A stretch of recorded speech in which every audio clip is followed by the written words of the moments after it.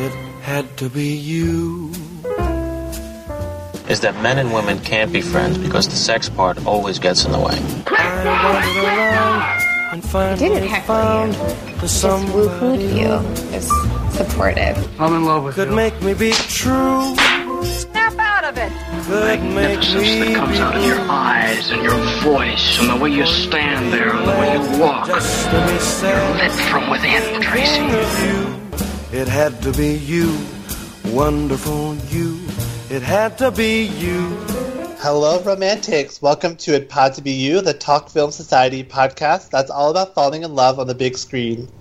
I'm your host, Manish Mathur, and each episode I'll be chatting with a guest about one of their favorite romantic comedies, from classics to modern hits. My guest today is Dave Giannini. How are you? I'm doing great. You pronounced that very well. I'm very impressed. Thank you.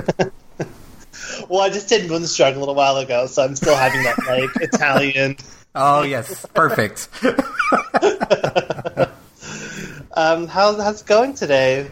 Everything's going great. I'm very excited to talk about the movie we're talking about because you foolishly let me choose the movies. What romantic comedy you want? So I was like, oh, I have the power to schedule your show now. This is great. Well, you know what? It's better for me because I hate having to pick anything. So this works out perfectly. All the work, and then I just Yes. But why don't you introduce the film that you've saddled us with today? Yes, I have chosen 1995's French Kiss, starring, of course, Meg Ryan, who's in every romantic comedy known to man, and Kevin Kline. Yeah, so this is the second Meg Ryan movie that I've covered. I did You've Got Mail in the premiere episode of this podcast, and huge fan of hers. I think she's great. Wish she would come back. I mean, I feel like she's living her best life. So yes, absolutely. But I do miss her, and watching this movie, I really was like, wow, she is such a talent in this. I mean, I think she's talented in general, of course, but in this kind of movie, she's aces. I think it's weird. I think of her in the same vein that I think of Keanu Reeves, where for years, you may not know it to go online now, but for years, Keanu Reeves was not thought of as a great actor. But he is very good in his niche. And the same thing with Meg Ryan here. She is, I'd be hard pressed to come up with anyone better to be in a romantic comedy. I think it's perfect that you started your podcast, a romantic comedy podcast, with the Meg Ryan movie, because where else do you start? I mean, she is the queen of this genre. I just associate the late 80s to late 90s with romantic comedies. That's the boom that happened, and because she reigned supreme. It's not this, When Harry Met Sally, You've Got Mail, Sleeps in Seattle, all these. Yeah. Kate and Leopold.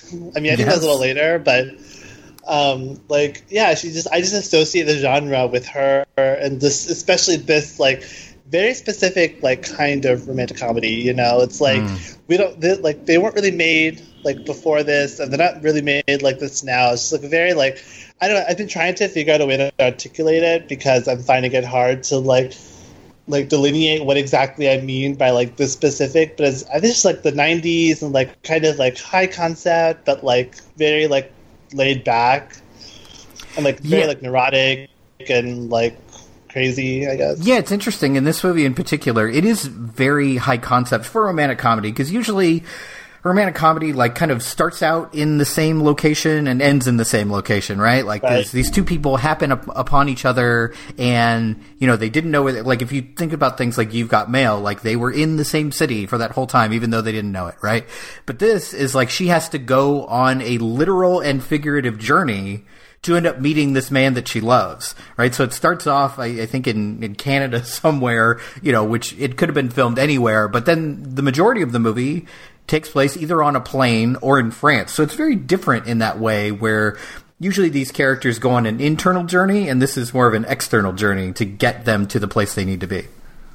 That's a really good point. I mean, I like the idea of someone who wants to be rooted and have stability, having to go on this kind of a wild goose chase almost, and just always on the run, taking various forms of travel and finding herself in new new situations, new surroundings, and having to I think probably for the first time in her life just survive by her wits and her her abilities, and like really testing herself. And then like she gets rewarded by getting what she wants, which is to have literal roots because she owns a vineyard. Yes. And then she gets to enjoy that with someone who actually like loves and respects her. I think it's very, very interesting. Yeah, it's interesting you bring that up because like our main character, Kate, is with Charlie, played by Timothy Hutton in the beginning of this movie. And her whole thing is like not only staying in one place, like this whole like, how can you not want to go to Paris? And of course it's framed to make her blameless, right? So you have this fear of flying, so it's like that's why she can't go. But I think it's actually deeper than that. It's not just about the plane. Like her whole character is someone who is completely risk averse, right? She talks later in the movie about like the one time that she did pot, and it was like the nightmare experience of her life, right? The reason that it's going to come back to bite her, and her whole goal at the beginning of this movie. I mean, let's be real. She has been lying to her soon-to-be husband, to Charlie, and like squirreling away money and creating this nest egg to have a home together. That is like her biggest goal. Like she has no interest in going out and seeing the world, even though she's a history teacher. She has no interest in taking risks and meeting someone who could really push her. Her whole thing is to be kind of cloistered and protected. So that journey is really powerful for this character by the end of the movie. Yeah, absolutely. And I think it's interesting, like, you say that she's, like, hiding money from her fiancé, which I think is an interesting way to phrase it, because, like, in the movie, you're right, like, she seems so, like, I mean, of course, with her being, like, a heroine, we're not supposed to, like, think of that as, like, a messed up thing to do, but, like, kind of is. Like, she's basically planning his whole future, and it's, like, he's a jerk in a lot of ways, but, like, I think when they're in the car looking at the house in the beginning, and he's kind of like panic. Yeah, he's panicked, and like I was thinking about it like today, because like in the movie, I'm like, what is this guy like? Who's this jerk? Like, why does he not want to like spend the rest of his life in this like pretty house with Meg Ryan? Like, it seems ridiculous. But I think about it today, I'm like, yeah, but I can kind of understand his panic, because like basically they're looking at like an old couple through the window of their house, and it's basically them. And it's like scary to think about, Yeah, I mean, you can look at romantic comedies in a number of ways, and one of the things they do is they don't hide much, right? Like a lot of it is sometimes they could be accused of telling, not showing, because a point has to come across very quickly to a broad range of audience members. And he literally says, my life is flashing before my eyes, and we haven't even had kids yet. And that's really where he's at. So I think you can forgive that moment. What you can't forgive, though, is the whole like flying off to Paris and falling in love with Juliet and essentially breaking up with your soon-to-be wife over the phone. That's really not cool. That part you can't really forgive. That is like so like it's so, oh my god. So, of course, I had seen this movie before. I used to watch it when it came on, like, TV a lot. Mm-hmm. And I forgot just, like, how fast that is. Like, for some reason, I guess in my memory, it's like 15 minutes. Like, he had been away for, like, months, right? I guess, but yeah. He met her for a day. Goes back and forth. Yeah. But actually, I was wondering, do you remember the first time you saw it, and like, why does it speak to you so much? Do you like want to revisit it? So I am old enough to have seen this in the theater. So I saw it in the theater when it first premiered, and for two reasons. One, because it's a Meg Ryan romantic comedy. Sign me up. That's an easy sell. And it has Kevin Kline, he's one of those actors that even when he's in bad movies, I will put my money down to see it. I just find him effortlessly charming, and he is an actor that I just enjoy watching. Kind of ever since seeing stuff like A Fish Called Wanda, I was like, oh, this is who I want to see on screen. And then saw it and kind of fell in love with it, and have always liked the idea of movies with romance stories that are not straightforward, that are complicated. He is by no means a perfect person. She is by no means a perfect person. And it's all about kind of finding someone to push you, to match you. And it doesn't mean you're the same. It just means you're complementary. And I think the movie does a lot of hard work to make them complementary throughout the runtime. Because when you first meet these two, you're like, okay, and of course this is the ultimate rom-com trope. You meet the two people and there's no way they should ever be together. Like, that is in every romantic comedy that's ever been written.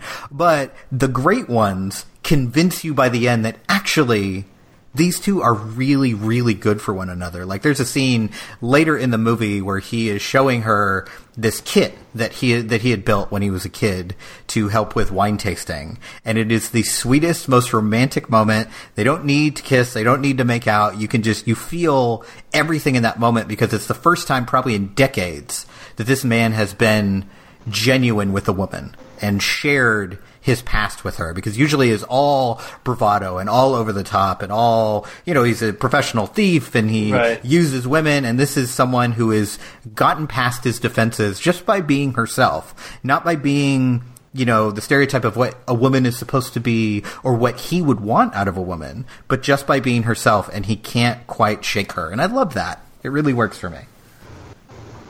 Yeah, their dynamic is so fascinating, and because of his kind of like edge, because Kevin Kline, like, I don't know, I guess I'm not that familiar with him as an actor, so like I only know him through his like kind of later roles. Of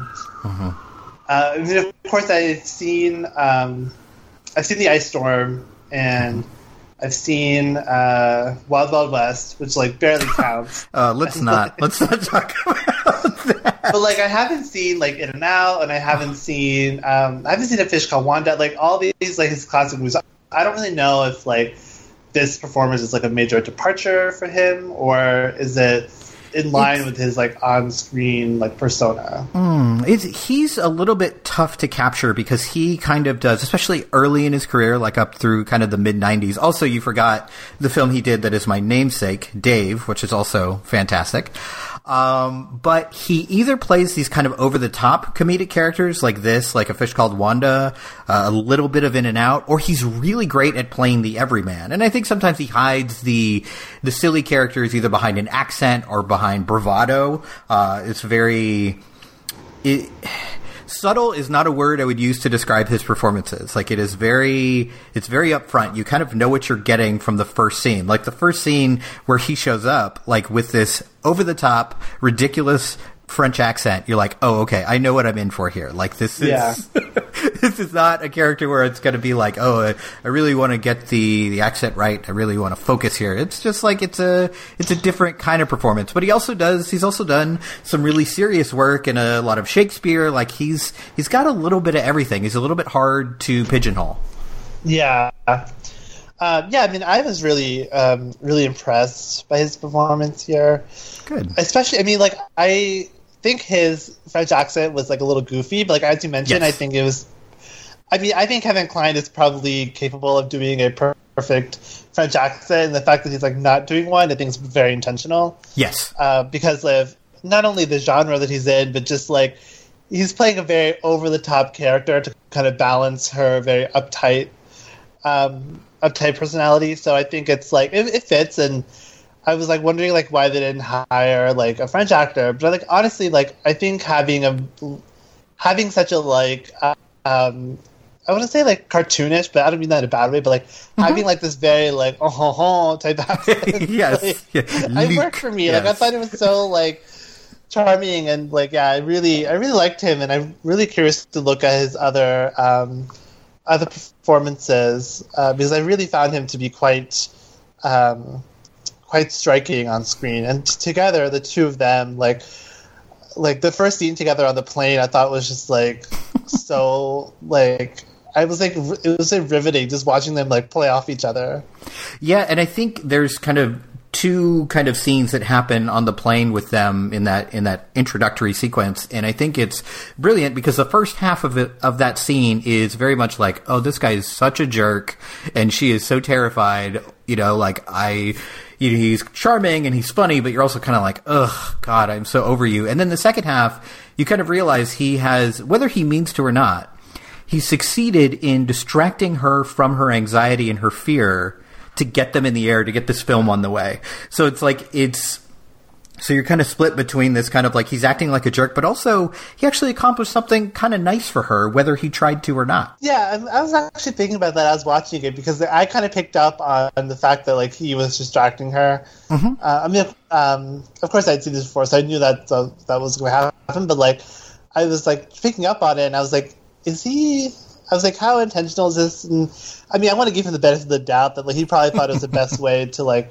get her distracted was to like rile her up, because like if she could focus all of her energy on him, then she won't be so stressed. But yeah, I mean, I guess like probably was a little bit more of a happy coincidence than I'm assuming. But he also wanted to like get on her good side so he could like figure out a way to drop the stolen necklace in her bag. Yes, and that's what I love about it, that the way he chooses to distract her is still genuine to Luke's character. Like he's still out for himself, and he's still doing it in a way that's kind of shifty and kind of cruel, where it's like, I'm just going to insult you until you scream at me, so you're distracted enough to let us get in the air here. Like so it still really fits, and that's something I really enjoy. That it's from the beginning. It's not a like, oh, he actually has a heart of gold. Like you find out pretty quickly, like, oh yeah, he may have done that nice thing, but he's got his reasons.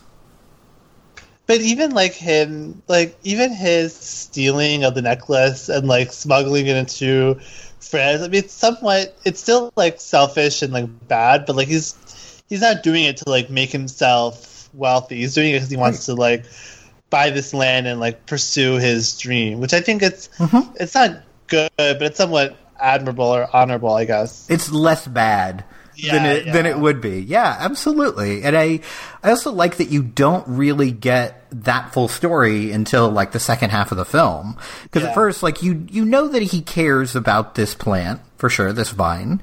But also when it's revealed that he's hiding this necklace in it, you're like, oh, he's just using that as a smuggling technique, until you find out later that both of these things are just as important. If he doesn't have the vine, this money does him no good. Right? And if he doesn't have the money, he can't plant the vine. So he does. It's a nice little visual trick, too, of showing these things constantly together. And when they're separated, it's like his world is ending. When the necklace and the vine are in different places, it is like all of this is for nothing. And I really need to work, and the movie needs to work to not only bring the vine and the necklace together, but to bring Kate and Luke together, because they, it's kind of this nice representation that it brings along the entire runtime. Absolutely. That's a great observation. And it's something that I love about romantic comedies is when it's not just about, the couple getting together. There's always some like underlying like thematic arc going on, and for him it's like his it's like what you're saying about like the plant and the necklace, and for her it's like getting over her fear of travel and being out of her comfort zone.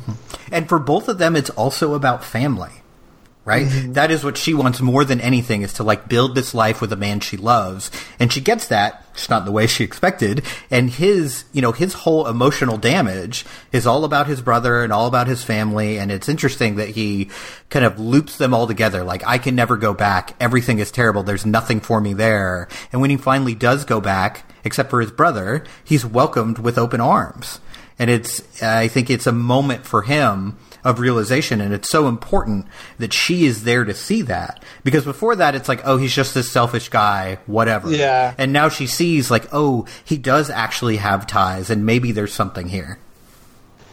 Yeah, and I mean, I didn't really pick up on the theme of family, but I was just thinking that she seems to have a really close relationship with her, I guess, ex-future mother-in-law and ex-future sister-in-law. Yeah. And her father-in-law as well. Like, she calls her Timothy Hutton's mom herself, which I think is curious. I mean, because, like,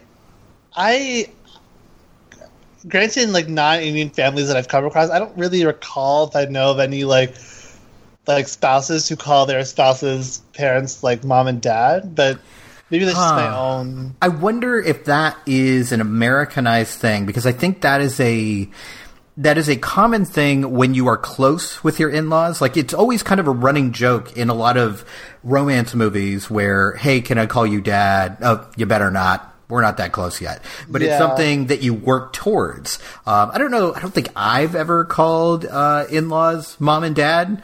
But I think it's something that is kind of expected once you get close enough to be married and live that life. But it's interesting that even after Charlie has dumped her in a horrific way, she's still so connected. Like, there's even a moment where she's talking to her ex-sister-in-law and be like, hey, and her sister-in-law says, like, hey, can you even call her that anymore?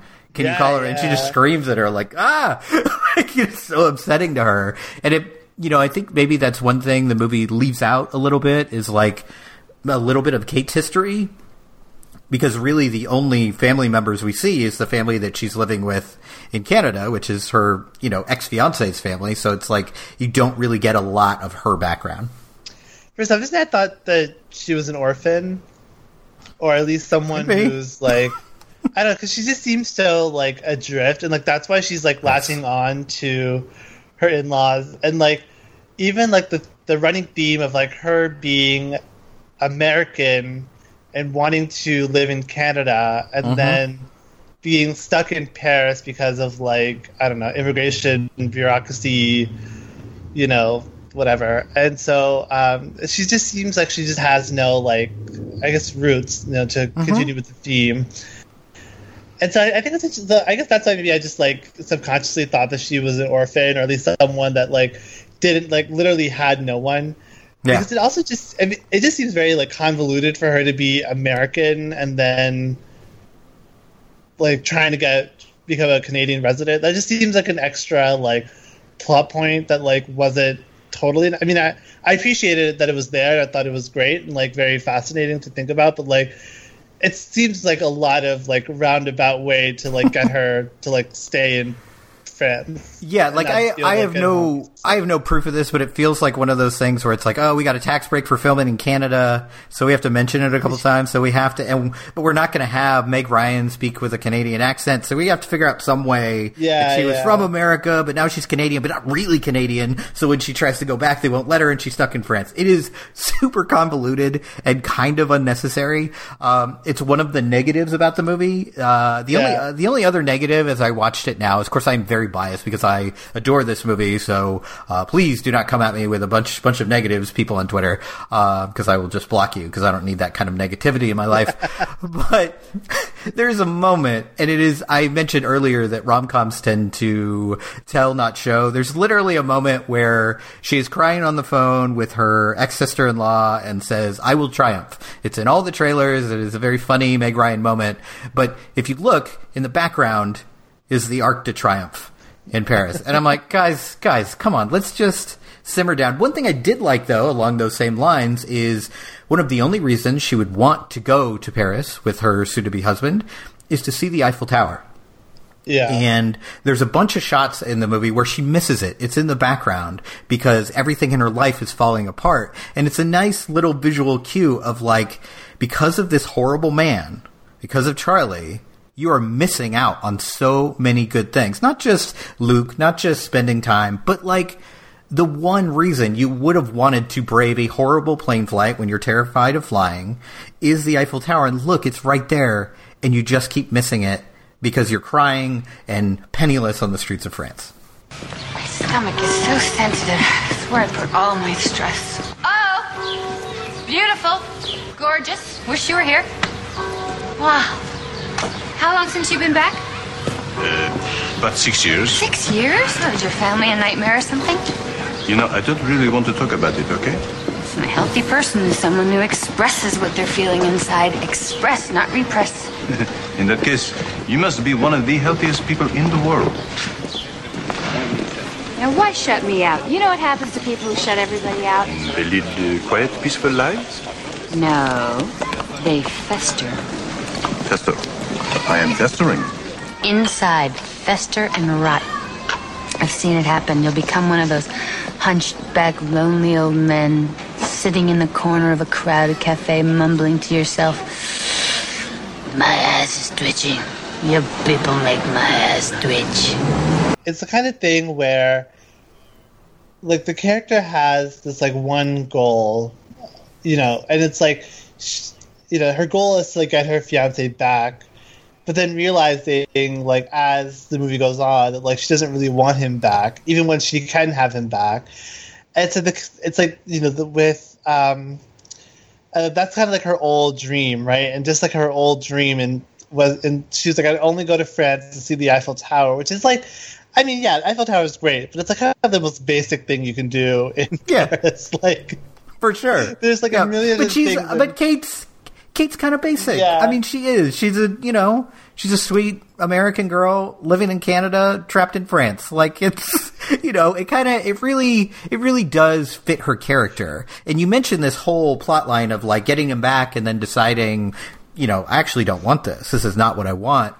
What I love about the setup of that, of course, Luke helps her, because he's a thief, he's a con man, he knows exactly what to do. And I love that he does not try to turn her into this stereotypical beautiful girl, this sex pot to like rival Juliet. Right, yeah. It's like he actually instead focuses on her strengths. And it really, as you look back on the movie, it lets you know like actually Luke knows her better than Charlie does already. Yeah. He knows why she's attractive. He knows why she's desirable, and it's not the supermodel standard, right? It's now how comfortable she is in her own skin and being who she is and kind of exploring herself and like not begging on her knees for Charlie to take her back. So I love that they kind of flipped all that stuff on its head. Yeah, exactly. And because I was kind of waiting for, like, there was a little bit of that where he's like, you need to pal and like, say yes when you mean no and all that. There's a little bit of that. And like, I think she took that advice to heart, but like also did it, like executed it in her own way, where like it wasn't so much that she was acting like Juliet or any kind of like, French seductress, but more so this like having this like confidence and just being so, like you were saying, comfortable in her own skin. Like it just makes her more, seem more like desirable, that like she's just like kind of just living her life. She's not so obsessed with like that house or with Charlie or with like her Canadian, like she's just like comfortable and free, and that's always more attractive when people are like more confident. It's the reason why no one's attracted to me. I'm not confident. Oh no! No, I'm kidding. It's time for you to have a Meg Ryan moment. Oh my god! And get comfortable in your skin. I need to sit next to Kevin Kline. Who doesn't? I mean, really. And I think the movie itself is very interesting because I think in general people are attracted to confidence. And Luke, Kevin Kline's character, is ultra confident, or at least presents himself that way, right? It's of course hiding all this trauma and all this emotional baggage, and he gets the girl when he breaks down and admits who he is, right? That's when it starts, when he takes her back to his home and shows her how he grew up and his mistakes. And the movie kind of repeats itself with this repeated theme of him saying, I want you, right? Which is a beautiful moment when it first happens, because he's in the middle of telling her what he wants her to do to get Charlie back, and you can see him just stop and not be able to continue the thought and just have to change the subject, because he's realizing in this moment, like, actually, this is who is right for me. This is who I want. And I love romantic comedies in this way, that there's always these repeated lines. Like it happens in pretty much every rom-com, and this is no exception, where at the end of the movie, he says, I want you, that's it. And it's a beautiful, wonderful romantic moment, and it kind of completes this entire journey and makes you understand everything that you have watched has brought you to this place of both of these people, not only from different parts of the world, but so incredibly different personality-wise, have found their match and found the person that wants them and they want them too. And it's wonderful. Yeah, absolutely. And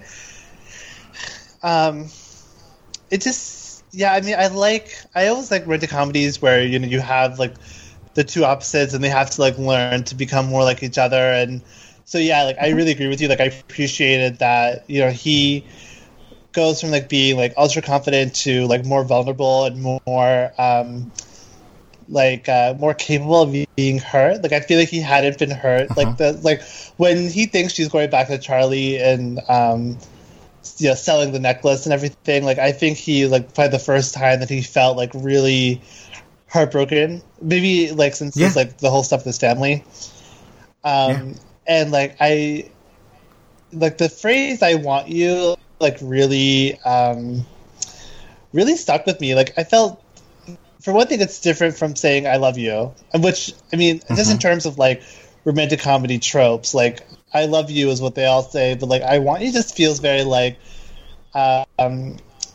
it feels like comforting, but also like a little it's not sensual, but just like it's about desire too. It's not just about, you know, I want to live with you, I want to marry you. It's like, no, I desire you and all that you are. It's not purely a sexual thing. It's also someone who knows you this well at this point saying "I want you" is huge. Yeah.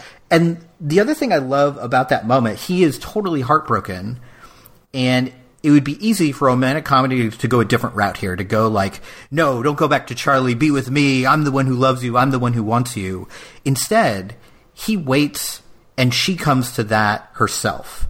Yeah. Right? So she still is the person making the choice. It's not like, oh, she was wooed by this French man, and like he convinced her to not go back to Charlie. Like, no, she realized, like, actually, this isn't what I want anymore. And at the same moment, and it's a lovely kind of intercutting of scenes, he realizes that he doesn't want to be with the pouty, beautiful French girl either.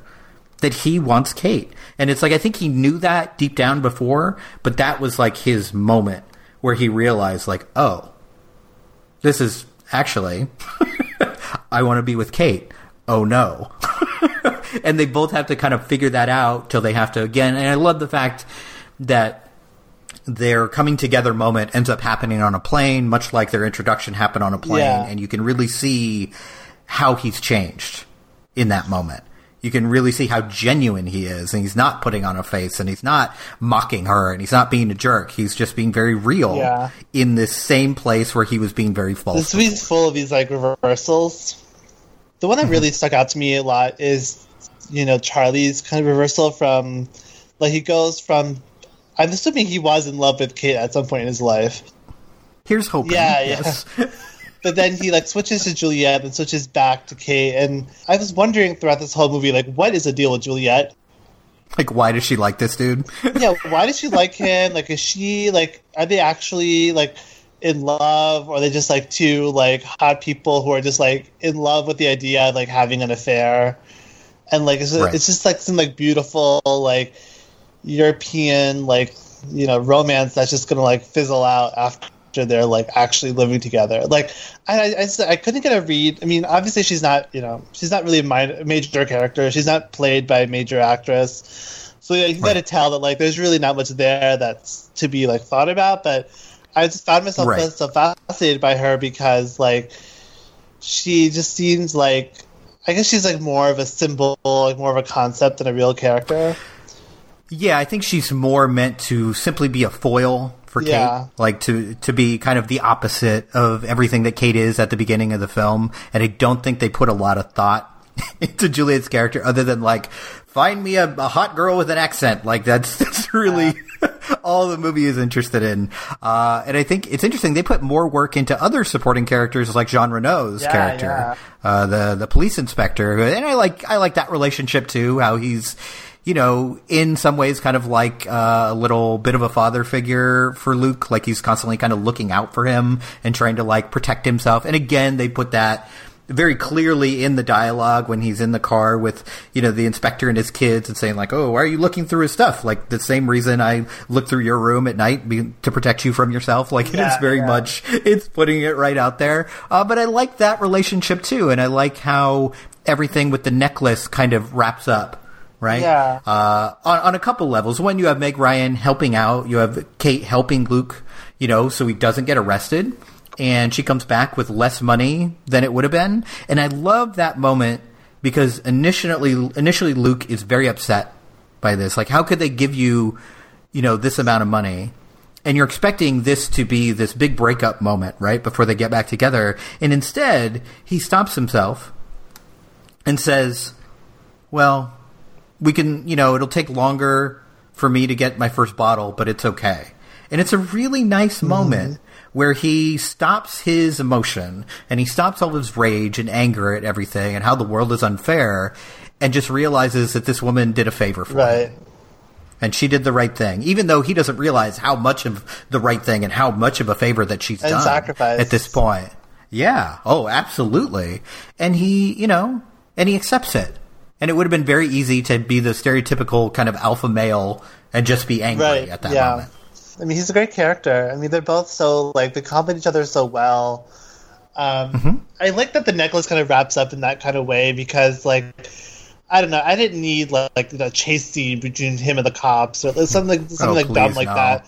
Like, I think that would just been too, like, I don't know, bizarre and out of place for this such a, like, even though it's, like, a high concept, there's, like, smuggling and whatever, but, like, it's such a, like, simple, sweet movie. Like, something I kind of like that it kind of wrapped up in this way. And, like, I always liked jewel thief movies where, like, the cop and, like, the thief are, like, gentlemen rivals, where it's, like, they have this, like, mutual respect and understanding, so they're not that, like, hostile to each other. So I like this relationship a lot as well. Yeah, and there's a really quick chase scene earlier in the movie, so you kind of get that Luke is crafty and he can escape, and I like that they didn't up the ante here, but instead they chose to up the ante emotionally as opposed to physically. Absolutely, yeah, that's true. Okay, one thing that I found really weird about this movie is, like, Casey's, like, very anti-France.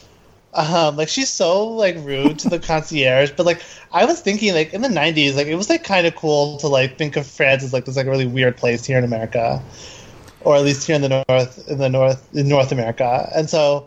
No, yeah, definitely. I think there's still a little bit of that now, but back in the mid-90s, it was just kind of accepted that, well, all French people are rude. Yeah. So that moment that you're talking about, I don't think, and it's interesting that you read it that way, that she was so rude to the concierge, because for me, probably because I had seen it when it first came out, I was like, yeah, that guy's such a jerk. I hate that guy. Go Meg Ryan. I'm also very, very sensitive towards people who work in the service industry, where I'm like, if I were her and, like, in this concierge just, like, give me kind of sass, I would just kind of accept it, because I'm like, it's his job to, like, I don't know, deal with annoying people all day long. But the emotions are also so heightened, right? Exactly. Like, her life is falling apart. Yeah. It's like the man she loved is cheating on her. Like, it's a lot, and this guy is. I mean, sassy is a gentle way to put what this concierge is like. So I think there's a certain amount of American rage in this moment. Yeah, entitlement too, absolutely. Where it's just like, yeah, you get him, you tell him what's what. And she's not being Canadian in that scene. No, she's very American in that scene, absolutely. And I think it's more enjoyable when she comes back again and kind of is a little bit more empowered, and it's not just her, like, screeching, just that kind of, like, how do you do that? How do you say the words that come in your mouth and mean something totally different? Like, I love that interaction. That stuff really works, where she's not so much a victim. Yeah. But I think watching it in 2019, like, if this exact scene happened in a movie in 2019, it might be read a little bit differently than in 1995. Yeah, absolutely. Well, this movie does take place in France primarily, and, like, it takes place in, like, such, like, beautiful locations, like Cannes, and I'm going to try to pronounce this. I'm trying to read it from Wikipedia. Provence-Alpes-Côte d'Azur region. Yeah, good enough for me. Unfortunately, I don't speak French. I never would have known based on that pronunciation. I assumed you were a fluent speaker. Yeah. I mean, I'm actually, like, trying to get my French residency, but, like, I'm stuck here in America. No, but, like, this movie was shot by Owen Roizman, who is, like, a very, like, prolific cinematographer. Like, he's famous for movies like French Connection, The Exorcist, Network, Tootsie. Wow.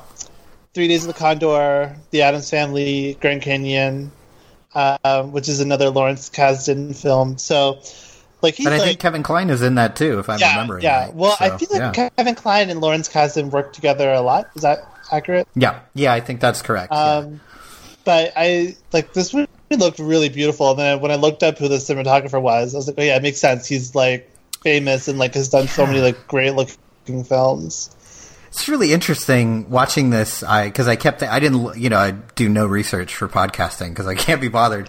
But I was noticing as I was watching, like, wow, this is really beautiful.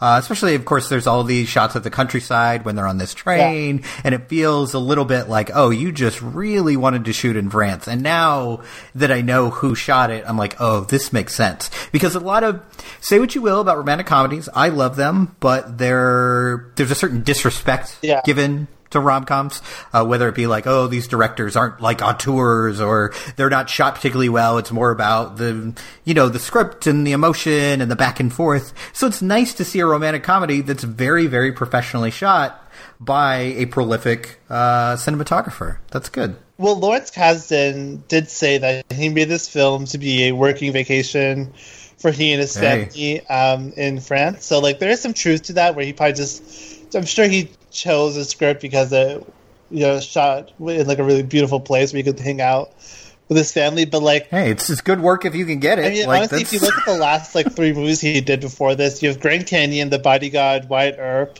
So I get it. Like I feel like The Bodyguard he didn't direct. I'm sorry, but like last couple movies he'd done before this seemed very stressful. So I can imagine him like wanting to have like. Plus, he like basically invented Star Wars, so.